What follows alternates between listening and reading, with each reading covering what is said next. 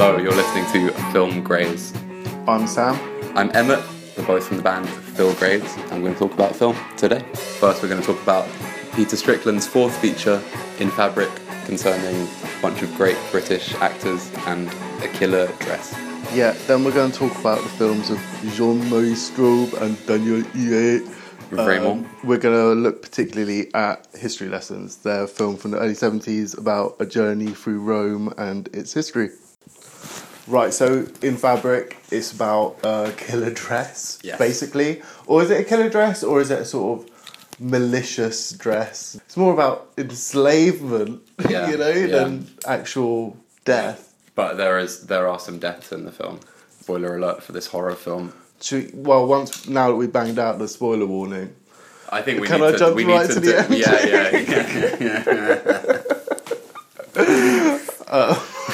We did it with Vox Lux as well. It's the same thing.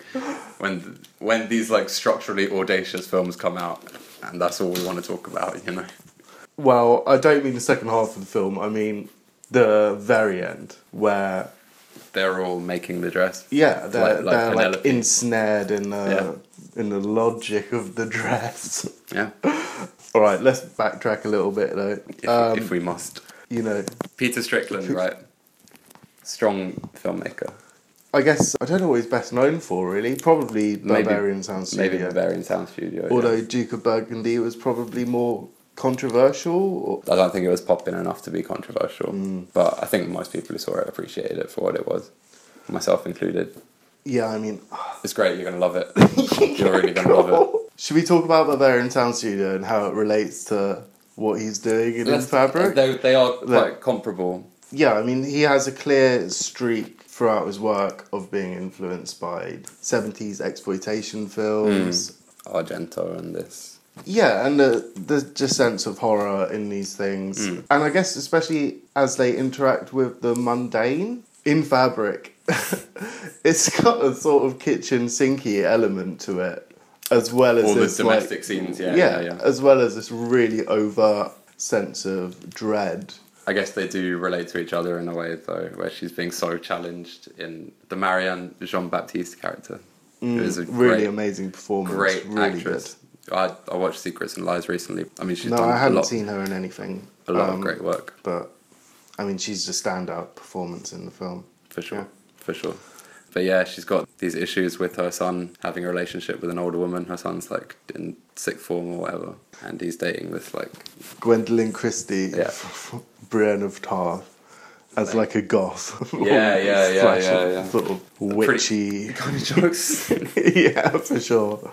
But basically, she comes across this dress. Yeah, she sees it in the sales, The sales are sort of phenomenon that is interrogated in the film, the way people are drawn to things through, I guess, advertising and it's a seasonal. It is a big social phenomenon, though, isn't it? Yeah. More and more so every year, Black Friday. But regardless, I can't remember what's the name of the shop in Thames Valley on Thames that sells these dresses and is staffed. Oh, I don't know, but it is reminiscent of the sort of ancient department store on my local high street that has defied recession and austerity and continues to, push pastel-coloured garms on the 50 pluses. Strong look. Yeah, but they make it exceptionally creepy, don't they? Well, certainly when the owner of the department store is introduced and having a wank watching all these this mannequin menstruating. Yeah, I mean, there are some really surreal sequences in the film. Strickland, man. And it had, this film, I didn't really appreciate it when I watched it, but the images have stuck with me. It's good to hear, man, because I met you just out of the cinema, and you were not particularly enthused with what you'd seen. It was quite a funny watching experience. Total Film magazine, Bait magazine, but I definitely used to read it, and in their reviews they used to do that graph thing. Right. Where I do. Chart how much you enjoy it. In the first 50 minutes to an hour, I was really along with it. There were things I was really appreciating. I thought the whole thing, the aesthetic, was really well defined, great performances. But then something happens in the film, and then we essentially get the same thing again, but with different characters. A very similar story plays out with certain differences. For sure, it's centred on... A bespectacled man called Reg speaks. It still plays out as a sort of intersection between domestic life and this. What even is addressed? It's the result of witchcraft, isn't it? Yeah. The store clerks are super witchy. Like Roald Dahl, the witch is witchy. Yeah, obviously asking questions like why when watching a film like In Fabric is besides the point, but does kind of make you want to know why. But there's someone's plotting, but there's no big expositional moment where and I value that though. I don't want the creepy store owner to have a 5-minute conference with his assistants explaining what's going on. You just understand that they're exploiting the sale going public. I think I would have preferred this film if it was a mini-series where the world of the killer dress got to take on a few more victims, maybe. Because as it stands, this film is 2 incredibly similar episodes. And 2 is a strange number for that. You think maybe we'll split it into thirds, for example. The classic triptych. Well, I think it's really trading off. Mr. Kermode says that it isn't riffing off David Lynch, but I think it definitely is. Lost Highway and Mulholland Drive both trade off this device where there's a break in the film and the same thing happens or different things happen to the same people, or essentially the same narrative is played out but with like a couple of different dynamics changed. But with this, whereas Lynch like really takes it as far as you can to make these things oppositional, for whatever reason, this was just the same thing happening in the same place. A recapitulation for the sake of it. Yeah, it was fucking boring, man. I had less of an issue with the structure when I was watching it, although, I don't know, I guess I just didn't know how long it was and I needed a piss. And when the second half started, I thought it was more of an epilogue. Me too. But it was a full recapitulation. The second story with Hayley Squires, it was fine, like, it was good, but just structurally, I don't know, it just fucked me up in a way. I mean, in Berberian Sound Studio, there is a similar tonal shift. Not tonal shift, but, there's a sort of break in the story, at which point you could, like, get lost, potentially. But that is a really big difference between being outside the film and inside the film, or whatever. Yeah. And I couldn't say what... Quite literally. I couldn't say what the crucial difference is between these 2 stories, or why he decided to tell the same. He could have elongated the Marianne Jean-Baptiste story, maybe put 15 more minutes on it, and it would have been a really blessed, like, cool shot. Yeah, I really do agree. And they do give a sort of historical background to what's going on. It's not something that's just happened to her. So we can understand it as a sort of sequential thing. Yeah. Her story in the film is having happened before and things having come after. If you've seen Inland Empire, you'll know what it's all about. But it just doesn't need to go down like that. We know, like, she's investigating people that have had a similar experience to her, so we understand this. We can situate it. We don't need the immediate recapitulation. However, I did think it was amusing. And also there are other... amusing. There are also other things at the end which constitute, like, an exciting... Extended universe. Wait, what? Looms to be sat at still. No, I was just going to say that when the shop... There's a big sort of sequence in the shop at the end, and it is an end to what's been going. It is like a conclusion, but that could have been part revolution. Of the... Yeah, well, for sure. That's what I took from it. I feel like the consumerist polemic. Okay, but no, man. I wasn't really... I feel like it was clearly in the film the whole time, but, like, wasn't really getting his teeth sunk into it, and then it just paid off with this, like, scene of, like, people doing a madness in the department store, which, like, Ken Russell or someone would have built to, like, very deliberately, but this just... I kind of felt like it was coming the whole time, but, like... Yeah, they're, like, waiting at the door for it to open, and, you know... But at the end, I really didn't feel like it had any sort of revolutionary properties. If anything, it was just being really critical of the people who, the patrons of the shop. It reminded me of a scene in Broad City. Okay. I don't know if you've seen this episode, but something happens to one of the main characters' tots, so she needs to like get a new one while she's on the road. And they go to this like pop-up shop, and there are just people like, "It's mine, bitch!" Yeah. And that's what happens at the end. That's literally what Black Friday is like, though, isn't it? You know, when you watch news clips and stuff. But that's the point. Black Friday isn't a revolution. Yeah, good point. Yeah. It's you're right. a fulfillment of the promise of the what's shop, supposed to happen.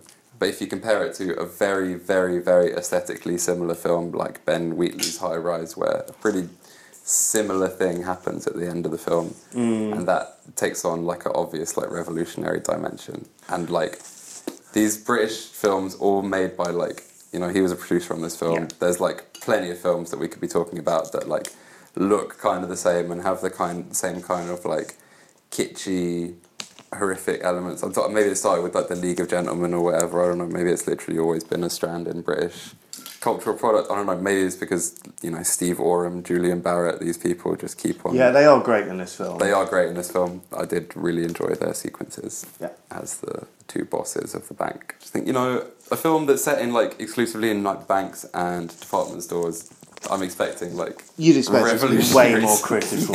Yeah, for sure. As opposed to just And the whole thing is just people towing the line, really. You know, apologising to their manager, or I don't know. That they do have this. There is some sort of reckoning at the end, but I don't. Yeah, it's nowhere near critical enough. It's not a upheaval, is it? It's just people looting. It's just what's supposed to happen. I feel almost fair in having these like huge structural problems with the film. Yeah, she's talking about what we liked about it. I've got to say, I loved it. I did really, really enjoy it. I thought it was great. Yeah. Overall, I loved the aesthetics. I didn't have a problem with the structure. I can understand what your issue with it, but at the time, I guess I just accepted it. I think, you know, the first time I watched Celine and Julie go boating, I was probably like, why is this film so repetitive? And now I think it's the greatest film ever made, so maybe In Fabric will have us take on a similar thing. It certainly has cultish properties, but fetishistic properties. Yeah, I mean, it's definitely going to find a big following. Yeah, for sure. Hopefully. I still would rather people were watching this and getting put on, and luckily Mubi gave us both of Peter Strickland's films back to back on streaming, and then this as a free ticket for the week. Yeah. Mubi Go, shout out. My favourite thing about the film was the soundtrack by Calvin of Antimatter, Tim Gain, going from, you know, I Am a Wallet, McCarthy stuff in the 80s, Stereolab, Just Reunited, and yeah, I've been listening to some of his other music, really not a style I appreciate, but I thought the soundtrack was great for having the sort of kitschy, like finding the middle ground between like the music that Tim Gain is known for, the music that would typically soundtrack this kind of like, I mean, it's very goblin-y, isn't it? Yeah, it is, yeah. And, it suits the visuals perfectly. It was better than fucking Tom York's soundtrack for Suspiria. Is it actually bad? Well, I haven't seen the film, but yeah, it's whack. Tim Gain. Shout out Johnny Greenwood for keeping it on lock, though. I thought that was great. I also thought the sex scene was fire, and I very rarely enjoy these sequences, but this was very beautiful. Yeah, 100% agree. Just loads of sort of transparent layers and really interesting visual effects. Yeah. And, you know, it wasn't explicit, but it was like sensual. It was sensual, and it was also, you felt it, you know. This is another thing that he's just taken from David Lynch, though, which I wouldn't say this is like, when you have these moments of extreme sincerity in like Twin Peaks or something like that, like, I wanted to cry when, you know, Marianne Jean-Baptiste said she like didn't need to go on fucking doing personal ads anymore because she'd met this Brer, you know. That was incredibly sweet and sincere. Yeah, and I assumed it meant they were going to get murdered in the next scene, but then an even sweeter sequence. I thought it was great. I am categorically bored of these British filmmakers exploring the kitschiness of the anticipating Thatcher aesthetic for horrific purposes. Maybe we can move on now. What, to Beats? No, I mean us as a nation. Yeah, to Beats, the Post. We'll do that in a bit. You're still listening to Film Graves. Alright, we're also going to talk about another recent UK film release, Brian Welch's Beats. Scottish film about raving culture, set in the month when they made it illegal to play repetitive electronic beats in public. Yeah, the clampdown.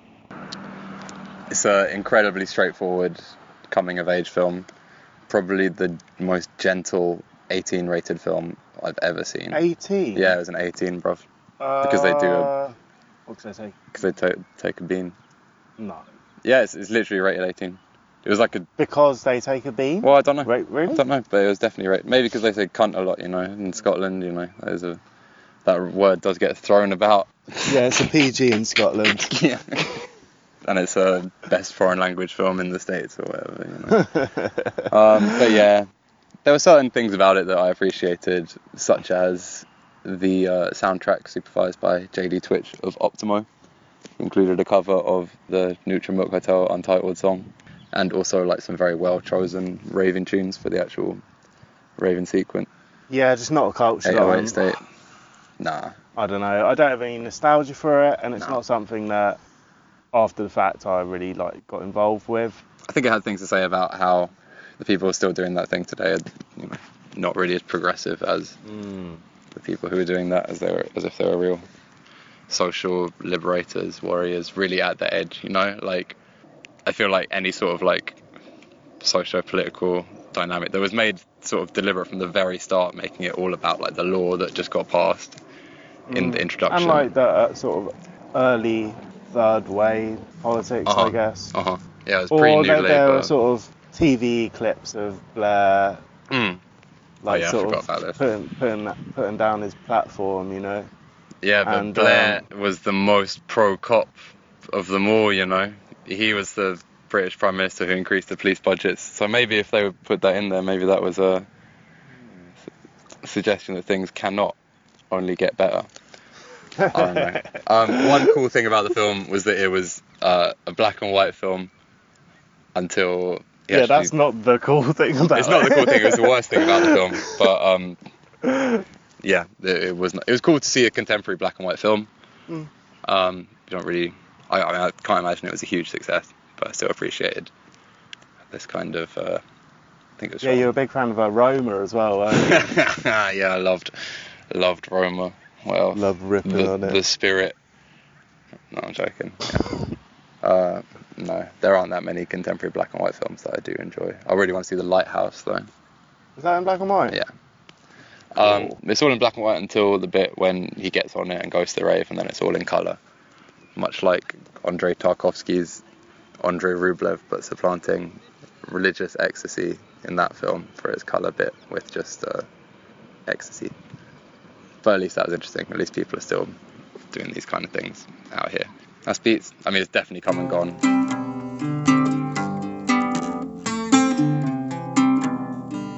You're still listening to Film Graves with Emmett and Sam from Phil Graves. Yeah, and now we're going to talk about the films of Jean-Marie Straub and Daniel Huet, filmmaking couple extraordinaire, decades-long careers. Français?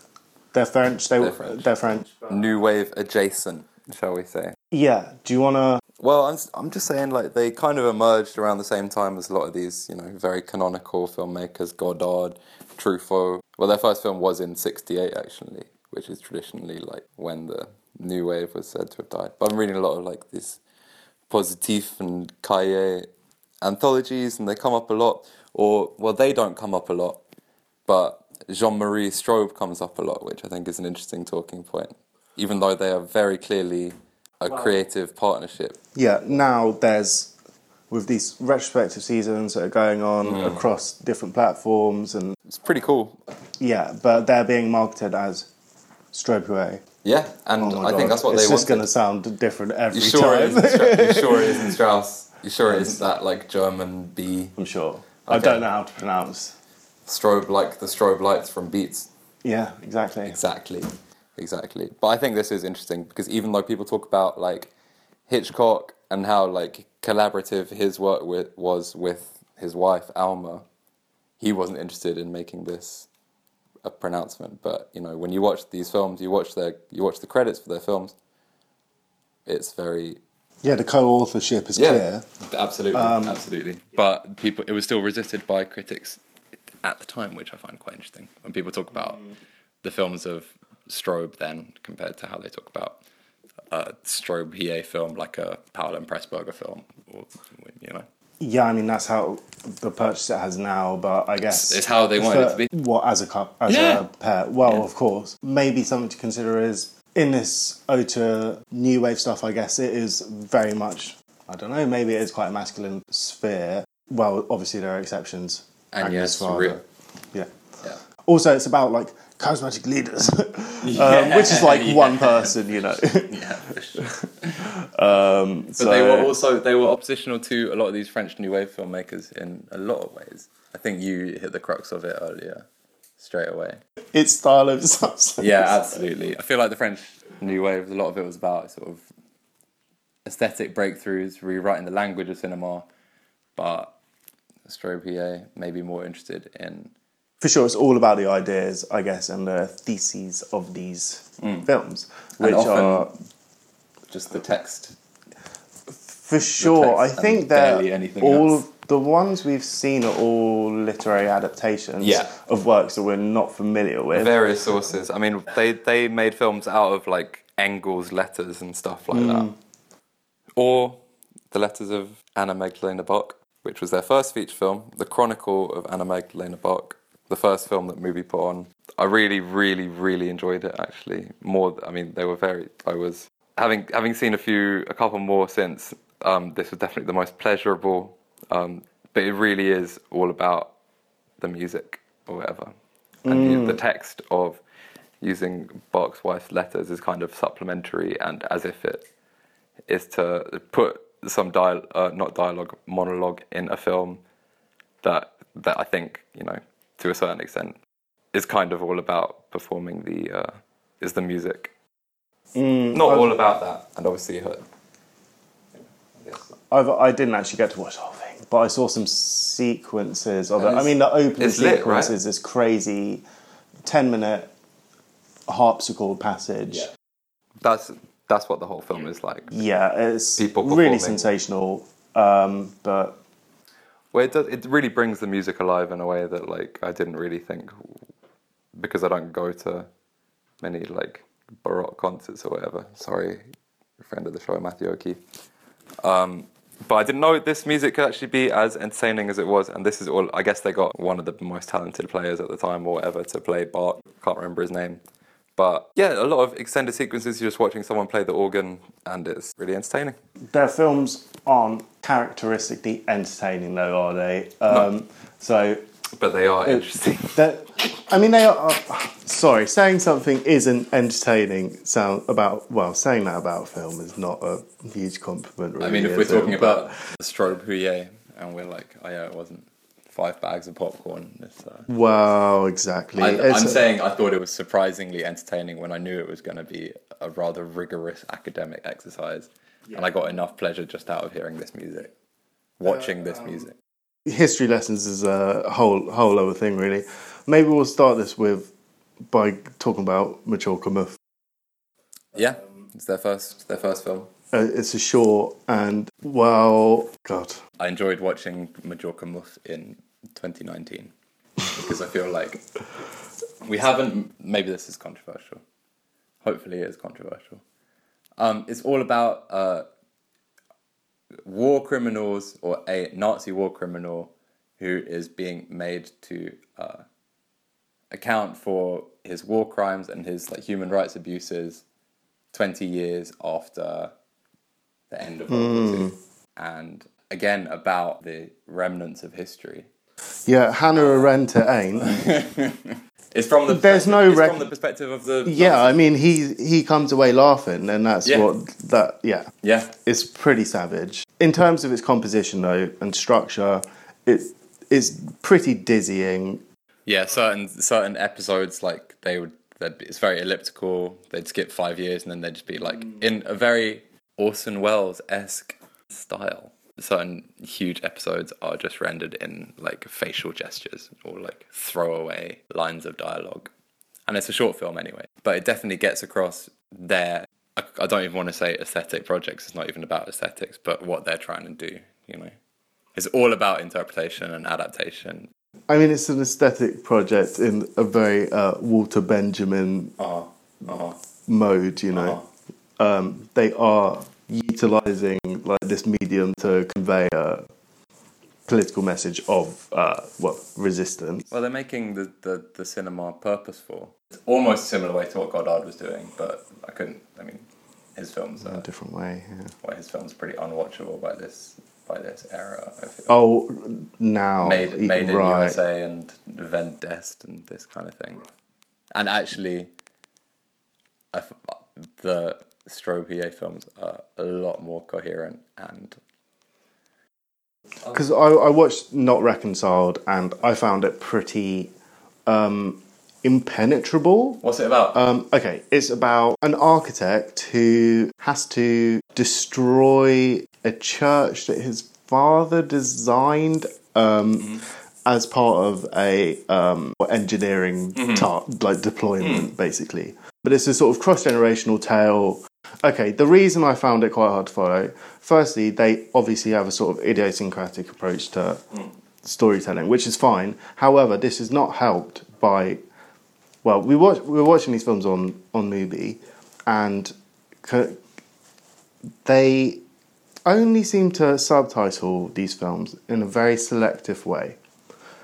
They do convey, in general, the message... The proper nouns are in there. But we know German. It's sometimes they have a long word for... I genuinely thought my stoner ass was just like, it's fine, German, like sometimes they just use long words and it takes a bit longer to express. It's really not the case. It's just really selective subtitling and it doesn't aid the viewer experience or comprehension, and it does detract from the film. Especially when they use a lot of 20-minute unbroken, using the whole reel of film to just record this guy almost in a screen test way. Someone in costume saying something. Should we talk about history lessons? Well, yeah, I guess. I think it's the only feature film. One, are you saying Not Reconciled as a feature? Somewhere in between. I mean, you wouldn't call it a short film because it's 50-ish minutes. History Lessons is an hour and a half. Yeah. I guess that's... Classic Hollywood length.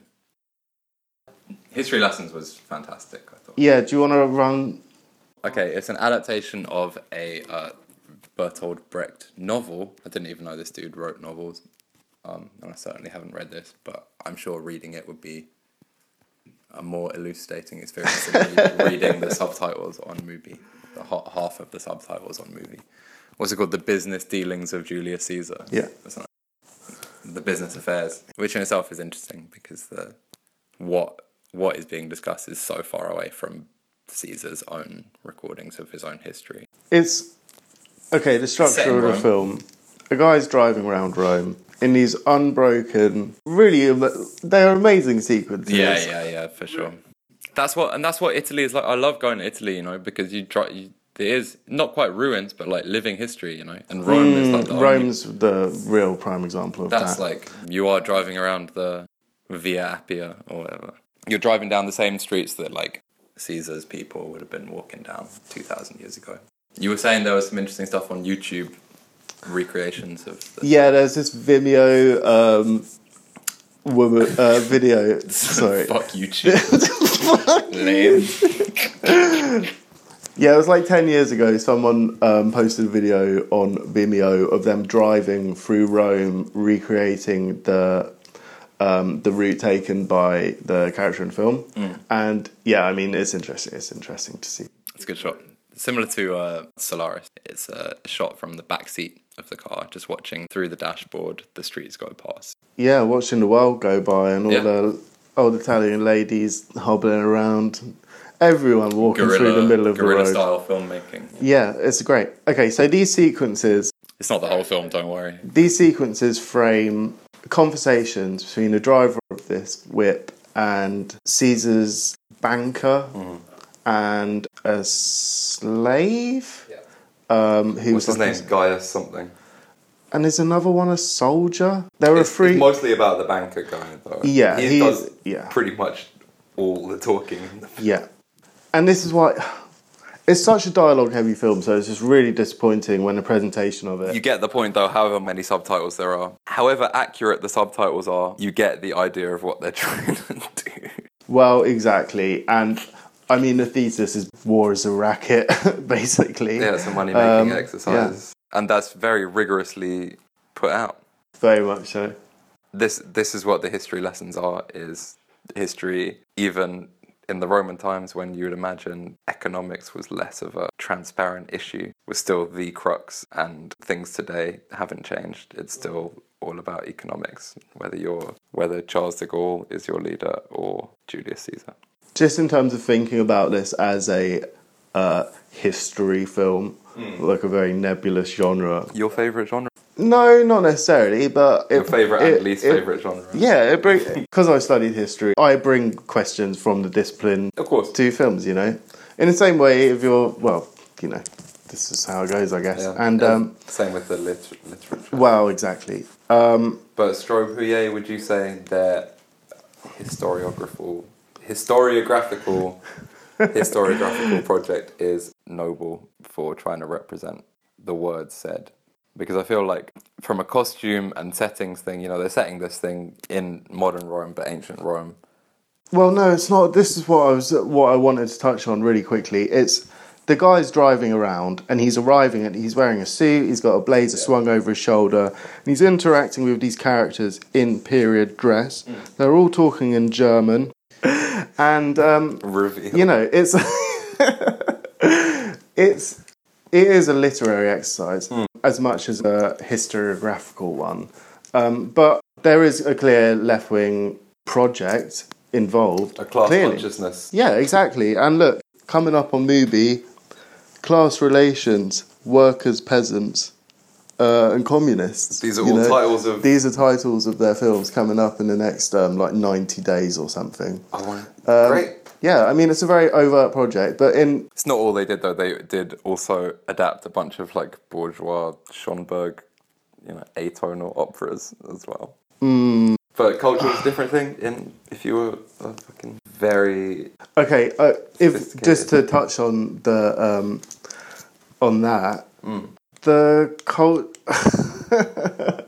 the cultural critics of the Frankfurt School, including Adorno. Adorno was taught by the composer, what's his name? Alan Berg? Yeah. I think. Yeah. Have you heard his shit? Yeah. I had music GCSE. Yeah, that's what Moses and Aaron is like, man. Yeah, well, I know, but... Okay, so these cultural critics, purportedly left-wing critics, and I guess... high-minded... Well, for sure, it is still bourgeois. Esoteric. Yeah. It's not like the music of the people. Well, certainly not. There was an attempt in the Chronicle of Anna Magdalena Bach to make Bach's music appeal, but obviously this wasn't competing with Dr. No or whatever, I mean, Bach's playing in the film plays out in the chambers of the and the concert halls and all the churches or whatever. Yeah. But people are responding to the music. People are hearing it. Sorry, I really deviated from your. I don't think speech is central, really, to... And if we spoke German, it would be completely different. Yeah, true. But as it is, Mubi are doing a disservice to these films. I agree. Unfortunately. It's quite interesting. Shout out Mubi, though. Shout out Mubi, though. I mean, this podcast probably wouldn't exist without Mubi. I do want to say something that's interesting from the perspective of a fan of repertory cinema programming, both local and digital. Like London buses, you wait for one Strobe Huyer season to come along and 3 come along at once. I can't tell if this is an effort from the Strobe Huyer. They're both deceased. No. No? I think Jean-Marie is still alive, potentially. I think he's definitely dead. He outlived Daniel Huyer. If you're listening... I don't have a phone right now. No, because he continued making films on his own. Yeah, he continued making films, but I think I think that was quite recently. Deceased. But, yeah, okay. I think the last film coming on Mubi is from 2009. We're probably going to edit this sequence out, I feel. I think he's dead. Okay.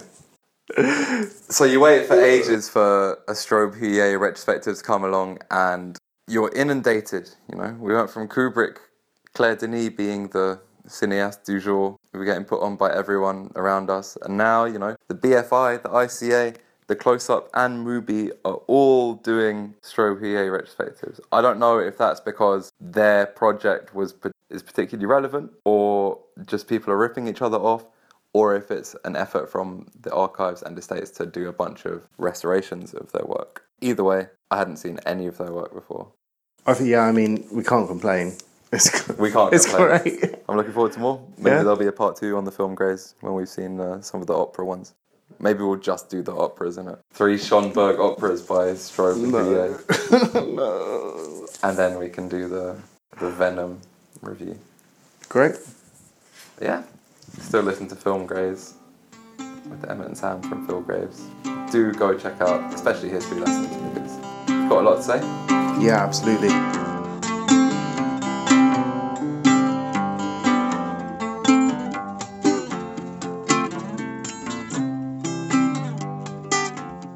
Oh, shit. What? We haven't even spoken about the most jokes part of History Lessons. Yeah, okay. History Lessons is admittedly a quite austere film.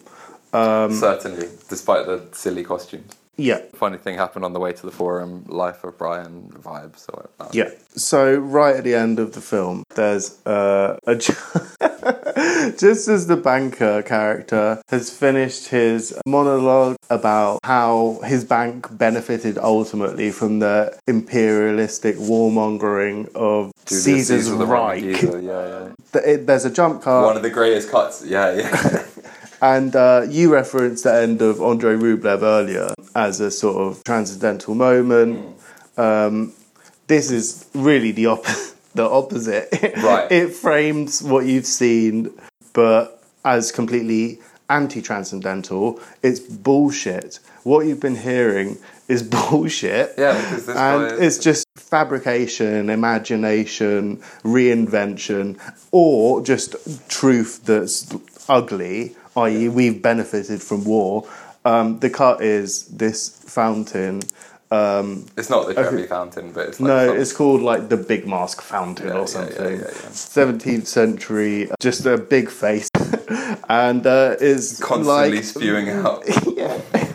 It's just making like a face. Yeah, a horrible face. It's great.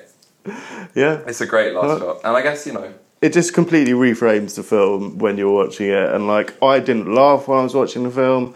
I was stroking my chin quite a lot, and I was frowning when the subtitles weren't what they were meant to be. But at the end, I did laugh like quite consistently for like a minute. Yeah, just because the shot goes on for ages, and it has the sort of ecstatic chorus on top of it. It's just such a hilarious moment. Yeah. For sure. And I guess if it is the same guy, the same figure in this fountain.